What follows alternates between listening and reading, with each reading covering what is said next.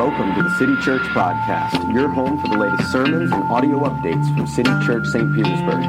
We meet each Sunday at 10:30 a.m. at 1211 First Avenue North on the 3rd floor.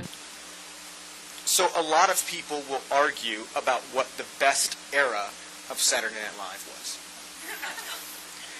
It depends on it's a lot of times a generation break. If you are a baby boomer, you will point to Gilda Radner and the brothers, the Blues Brothers, and the early days of Saturday Night Live and say, that's the best Saturday Night Live. You would be wrong. If you are somebody from the millennial generation, you may look at the era of Tina Fey and Will Ferrell and say that was the best SNL there ever was. You would have an argument, but you would also be incorrect. It is an indisputable fact that the greatest era of Saturday Night Live was the early 90s, with Mike Myers and Dana Carvey and so many other great people, Chris Rock, Phil Hartman. I could go on for a while. It was absolutely the pinnacle of SNL. And one of the skits from that era that is embedded in our mind. You think I'm going with Church Lady, though that's from the right era. That's not where I'm going. I'm going with Linda Richman, who hosted a call-in show called Coffee Talk. You call, we talk, no big whoop. This skit was where Mike Myers portrayed a sort of heavily New York accented, speaking in Yiddish every now and then woman who was obsessed with Barbra Streisand and her hair and everything looking just right. Well, she had, in the show, she had this thing that would happen. She would get upset by something, and she would say that she was verklempt. And she would need a minute, and so she would give everybody a topic of conversation. And it always, whenever she would do this, it always followed the same formula. Discuss this. It's neither this, nor that, nor that. Discuss amongst yourselves. So one of the ones was, Spanish Romanesque architecture. Neither Spanish nor Roman. Discuss amongst yourselves. The most popular and memorable of these was when she was upset about something that had happened in New York City. She said, the Holy Roman Empire. Neither holy, nor Roman, nor an empire.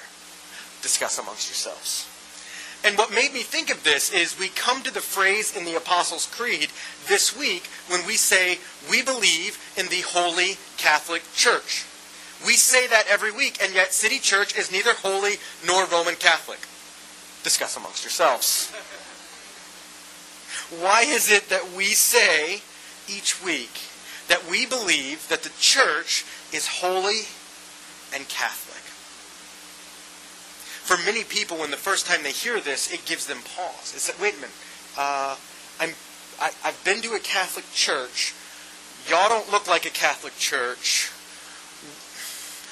Why do you say that? Are you like quietly Catholic? Are you like low-key Catholic? What's going on? Why do we say that? And so what I want to start out by doing is going through and talking about what exactly the church is when we think about it in historic terms.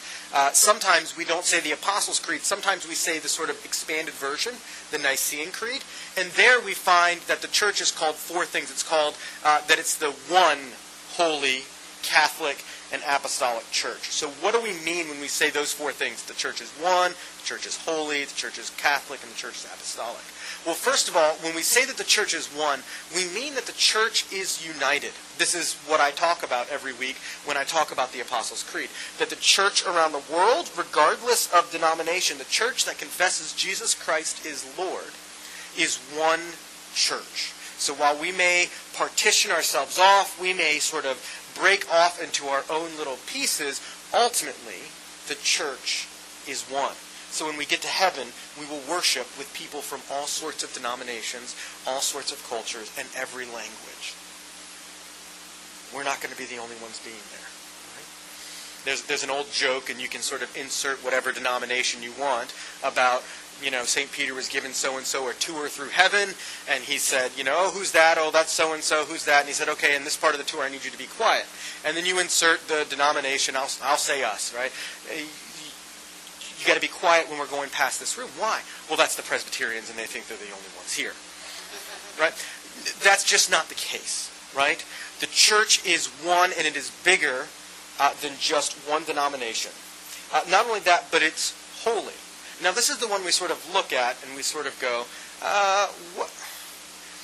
I know some of the people in your church, and I would not particularly describe your church as holy, right? In fact, when somebody came in late, they were kind of hanging out this morning, I said, what are you standing out there for? Come in here with all the sinners, right? So why is the church holy? The church is holy because it's the place of the presence of God. God's presence is in any local church that lifts up His name. It's holy in the sense that the Holy Land is holy. That's right. That's the place of God's particular presence. And then we say that it's Catholic. And this is the word that trips up so many people. Because when we say that it's Catholic, we don't mean that it's Roman Catholic. We don't mean that it's a part of the Pope's crowd, right? Unfortunately, one of the sort of things in church history that happened is there used to be one church, and then it got split up into all these different pieces, and one of those churches decided to say, we're the Catholic Church. We have the corner on the market. And all the rest of us had to say, well,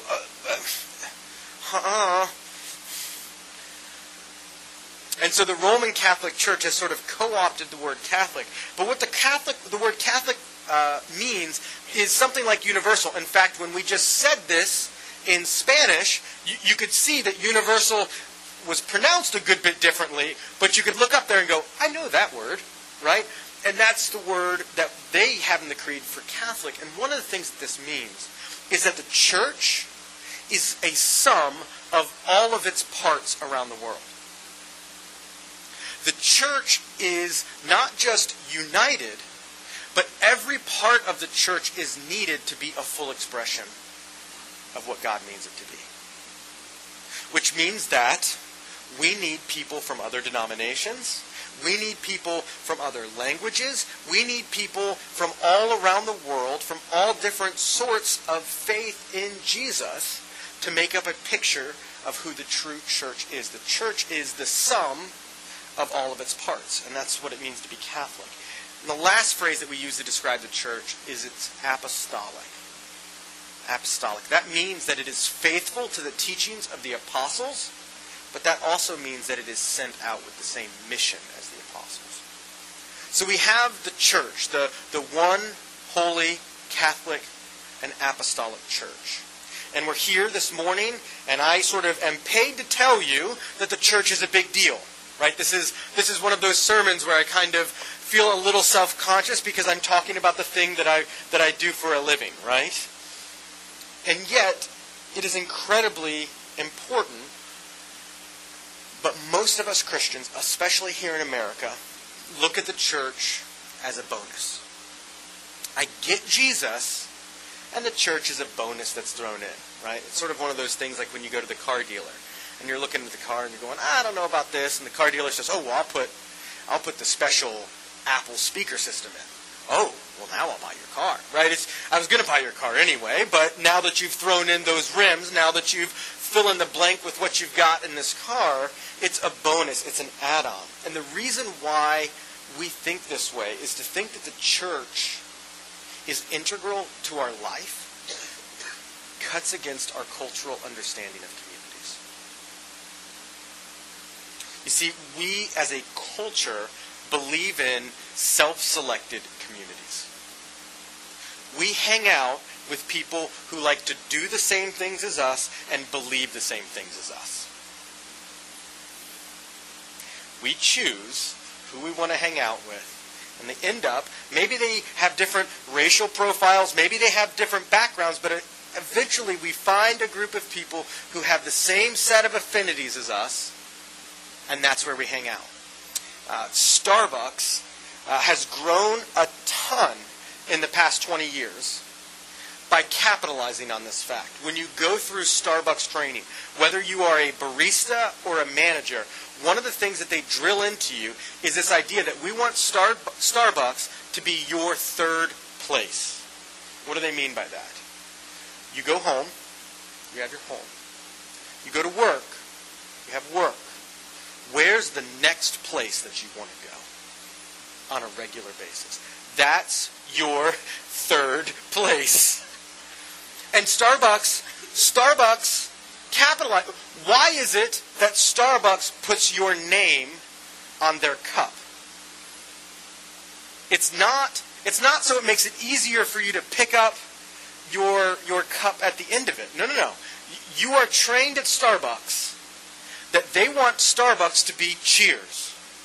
And what's significant about Cheers, for those of you who are old enough to remember it, you want to go to a place where everybody knows your name. Starbucks, in their training material, references Cheers. The reason they put your name on the cup is so that they will learn your name, so that the next time you walk in, they say, "Hey, Alex, I'll get that venti mocha for you that you always get, huh?" And they know me here, they take care of me here. Now, when I started to mention this idea of third place, some of you started looking at the person next to you and going, "I know what my third place is." Most of us have one. Whether it's a gym, whether it's Grassroots or Green Bench, whether it's Starbucks, Cheers, or some other place, we have learned to self-create community around an affinity, around something that we agree on, like, or enjoy altogether. But here's the catch. What happens when you break the spoken or unspoken rules of your community? What happens when you're not progressing at the gym? What happens when you don't share the same opinions as everybody who hangs out in your coffee shop or your craft brewery, your third place? What happens when you violate those sort of unspoken codes, those virtues that those places hold up? You see, because we believe in a culture of self-selected communities, we also create a culture of rules. And like in Mean Girls, the movie, when somebody violates those virtues or rules, we look up from our community and say, "You can't sit with us."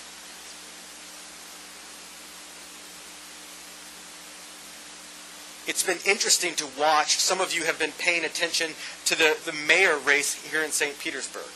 It's been pretty contentious, and it's still 3 months away from the primaries.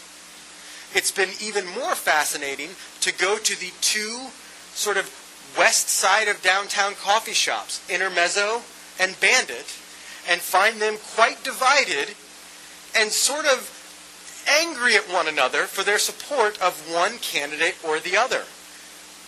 These are two coffee shops that serve virtually the same product, that have almost the exact same decor, and yet here they are looking at one another going, "Because you're voting this way, you can't sit with us." So many times in our lives, what happens is we're a part of a community, a part of an affinity group, and we can't find our way back in once we break that. And if that's the case, what we have is not real community. It is skin deep. This morning, what I want to talk about, what I want to tell you is this. We think of the church as an afterthought. We think that when God saves us and forgives us and makes us a new person, we get to go to heaven, and the church is thrown in as a bonus, as something you get at the end of the negotiation. When in reality, what the case is that when Jesus makes you new, He places you into the church. It's not an add-on, it's the main thing. So that eternity is not us going to heaven to be with Jesus, is the church being brought together to be Jesus' bride with him. And we oftentimes treat the church like it's just something else. So I want to read a passage about the church. It's going to be Ephesians 2. We're going to read from verse 13 all the way down to the rest of the chapter. I want to just point out a few things about what Paul says about the church. So if you would, stand. If you have your Bibles, you can open up to Ephesians 2. If you don't, it'll be on the screen, or it's also in our church app. Paul writes to the church at Ephesus this: "But now in Christ Jesus, you who were once far off have been brought near by the blood of Jesus Christ. For he himself is our peace, who has made us both one, and has broken down in his flesh the dividing wall of hostility by abolishing the law of commandments expressed in ordinances, that he might create in himself one new man in place of the two, so making peace, and might reconcile us both to God in one body through the cross, thereby killing the hostility. And he came and preached to you who were far off, and preached peace to those who were near. For through him we both have access in one Spirit to the Father. So then you are no longer strangers and aliens, but you are fellow citizens with the saints and members of the household of God, built on the foundation of the apostles and the prophets, Christ Jesus himself being the cornerstone, in whom the whole structure, being joined together, grows into a holy temple in the Lord. In him you also are being built together into a dwelling place for God by the Spirit." City Church, this is the Word of God written nearly 2,000 years ago, but intended for us this morning. You may be seated. See, we think that the church is an add-on to our lives, when in reality, because of the cross of Jesus, those of us who are trusting in him to save us from our sins, to give us forgiveness, to make us whole, have been specifically called to be a part of his body, of the body of Jesus. As you read this, there's a lot of imagery going on in this passage, and it's worthwhile to take a second to explain what's going on. In the church at Ephesus, it was a new church plant. And in this church, there were kind of two groups of people. One of those groups of people were people who were Jews who trusted that Jesus was the Messiah that the Old Testament had promised for so long. And they had a certain way of doing things. They still kept kosher. They still sort of observed the law of the Old Testament. And then on the other hand, you had Gentiles. Gentiles who had never kept kosher. Gentiles who liked bacon. Who were okay with cheeseburgers. Who didn't cut the sides of their hair. And then all of a sudden, people from both of these groups in a city called Ephesus become a part of a church together. Things did not go well. People were constantly going, on one side going, well, you guys are eating bacon cheeseburgers, and there's about 17 things wrong with that, so you can't possibly be Christians. And the other people were standing on the other side going, I don't know anything about the bacon cheeseburger thing, but you guys are over there being very righteous about this stuff that you're doing. You can't possibly be Christians. And they were sitting apart from one another, at times, literally. In fact, we find out in Galatians that another church, they would literally, at communion, have two different tables for communion. One for the Jewish Christians, one for the Gentile Christians. And Paul comes in and says, guys, stop. Stop it. And he uses this language to describe the church. And the first sort of image, the first sort of picture that he gives is that in Jesus, the wall has been torn down. And we read that and we kind of go, neat. But what he's referencing is something that everybody would have known. Everybody in the ancient Near East would have known about the temple in Jerusalem. And the temple in Jerusalem, it's sort of like the Statue of Liberty or the pyramids, right? It's one of those landmarks that even if you've never been there, you sort of know a little bit about it. The Temple of Jerusalem would have been the same way. And one of the big features was there was a giant wall, very literally a giant wall. And if you were not a Jew, you could not go past that wall. And so all of the Gentiles had to stand on one side, and all of the Jews could stand on the other. And he says to them, in Jesus, because of the cross, that wall has been torn down. There is no longer Jews and Gentiles, Jews and Greeks. That distinction has been ripped apart. Because of the blood of Jesus, we are being made into one body. Now, we're here in St. Petersburg. We have a very small Jewish community, and we might be tempted to look at this passage and go, well, we have very few ex-Jews in our church, so we're good with this Paul moving right along. And yet what Paul does here, as he does in so many other places, is exposes two different ways that we try to win God's affection or spurn it. You see, one of the problems that the Jewish Christians in Ephesus had is they thought that they could earn God's blessing and earn God's favor. If I keep kosher, if I follow these set of laws, if I do the right thing, then God will bless me. Which is exactly what you and I do sometimes. I'm at church every week. Look at me. I don't walk into church late, unlike other people. Look at me. I have time righteousness. I'm better than the people that walk in late. You laugh, but there are some of you who have quietly, low-key thought, can't you get to church on time? That's self-righteousness. That's thinking that God's going to bless you more because you're performing. Well, you know what? I give to the church. And I know the church needs my giving. And I know there's a lot of people who don't. Poo-poo on them. Look at me. God's certainly going to bless me because of this. You see, any time we look at our actions, especially our actions as they relate to the church, and say, well, now God's certainly going to bless me because I fill in the blank with your thing. Or because I'm not like those people who fill in the blank with their thing. We're exercising church righteousness.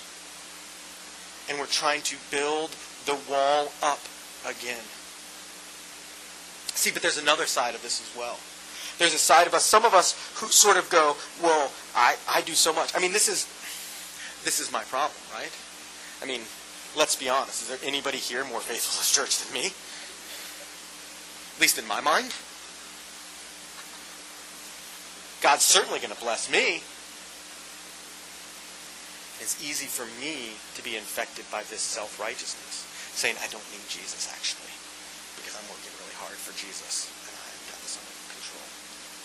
But the opposite of this is true as well.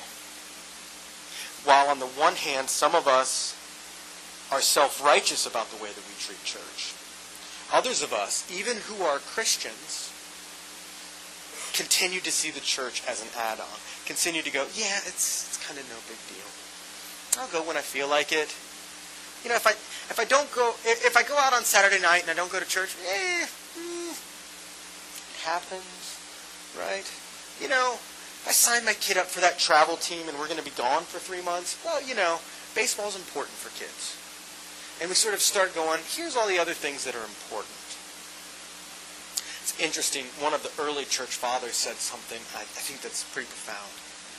He said, no man can claim to have God as his father and not the church as his mother. There's a guy named Cyprian. No man can claim to have God as his father and not have the church as his mother. You see, if we truly are a Christian, we have been placed by God into a church. A place for us to be faithful. A place for us to work on becoming one body together. See, one of the things we talk about here at City Church is you are not thrown into any situation. You are not anywhere by accident, including here. You are sent as a Christian. You are sent to your workplace. The picture that he gives in this passage is that the church as a whole and every church individually is being built up with hand-chosen stones. It's the work of an artist. Some of you guys have seen the way that they make the murals here in St. Pete. Those enormous paintings, right? They grid out those entire walls, and they'll just paint this much at a time. And as they do that, they're hand-selecting their colors. They're being, I need to do more of this, I need to do more of that. When God looks at the church, when God looks at City Church, you and your gifts are here on purpose because they are needed. There are so many things that I cannot do for this church, which is why God sent you. There are so many things that you can't do for City Church, which is why God sent the person sitting next to you. We are being built up by God into one body. He is carefully moving us together so that there are no second-class citizens in the church. There's not the real church people and then everybody else. Let me put this another way. You don't get brownie points for being a core group member of City Church. God loves you no more or no less. And yet the question comes, are you being faithful to being a part of where God has called you? And the last thing is, as you read through the passage, you see that we're being built up into a holy dwelling place for the Spirit. And the picture that is written there is of this building that just keeps growing. Because the church is meant to grow. The church is meant to grow. One of the songs that we sang this morning was "The Church is One Foundation." And it's one of my favorite hymns. And one of the things it talks about is that the church is triumphant. Now that doesn't mean that every church will always be growing. That doesn't mean that every church will always succeed. But the church will be triumphant through Jesus in the end. The church exists to show the beauty of Jesus. And for us, the church people, to share the beauty of Jesus. Which begs a question. Have you seen and experienced the goodness of Jesus? His beauty. You see, what's interesting is, the degree to which we are willing to share the beauty and goodness of Jesus is the degree to which we believe it's true. So if you think, I've got a lot of church righteousness, I'm doing a lot of things right in my life, I just need Jesus a little bit to help me with these couple things that I've got going on over here, you're going to love Jesus a little bit. But if you believe that you really are broken in every sense of the word, that your life is out of your own control in so many ways, that you are messed up in the way that you treat people, both people you don't know and people who you care about, that you have deep problems. And that because of what Jesus has done, because He has made you a part of His body, He has made you a part of His bride, His church, through His blood. When you begin to see that we are who are part of the church are sinners made holy. When that grips your heart, the deeper and deeper you believe that, the more and more you will want to share it. The greater your experience of God's grace is, the more willing you will be to be graceful to others. So here's the church. It's not an add-on to our life, but it is what God is calling us to. So what? So what do we do with that? How do we go from here? Where do we move from here? Well, one of the things, if we take seriously who the church is, we take seriously that is one holy Catholic and apostolic church, it's a call for us to end the sort of individualism. It's a call for us to sort of end the self-selecting of people who are just like us. It's a call for us to end the cycle of church shopping. And we do that in a number of ways. One, we do that by staying in the church even when it gets tough. That's hard. Because I promise you, City Church will make some decisions that you're not going to like. City Church will do some things that are going to frustrate you. If we haven't already, just wait. Give it time. There are going to be people at City Church who you are going to struggle to have a relationship with, who you are going to look across the room and go, her? Really? Him? Part of what we're called to do is stay when it gets tough. Another part of what we're called to do in the church is to intentionally build relationships with one another. Intentionally find people who have different affinity things to you, who hang out in a different third place than you, and build relationships with them. This is why we do game night every month.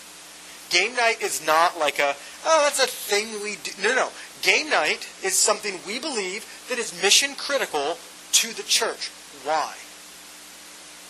It's because it's a place where people from different walks of life, of different ages, different socioeconomic backgrounds, of different races, of different places, get together, get to know one another, and enjoy one another's company and build a relationship with one another. Because that's what we need to be doing in the church. And the last thing that you can do to sort of stop this individualism, stop this ignoring of the church, stop this church hopping and shopping epidemic, is to commit. It's to commit to City Church with your time. Let me be honest, the past few weeks I've been having to make calls on Saturday night. Can you help me with this week? Because honestly, our volunteer pool is not great. And it's summertime and we're busy, and I understand that. But commit to City Church with your time. Commit with your treasure. We don't talk about money that often, but we as a church need to, by the end of this year, be 50% self-supporting. We've got a good bit to go with that. And then committing to City Church with your talents. Where has God sent you? Where is it that you are uniquely placed? What relationships have you been given that are unique to you? That God is saying that you should share the good news of Jesus with.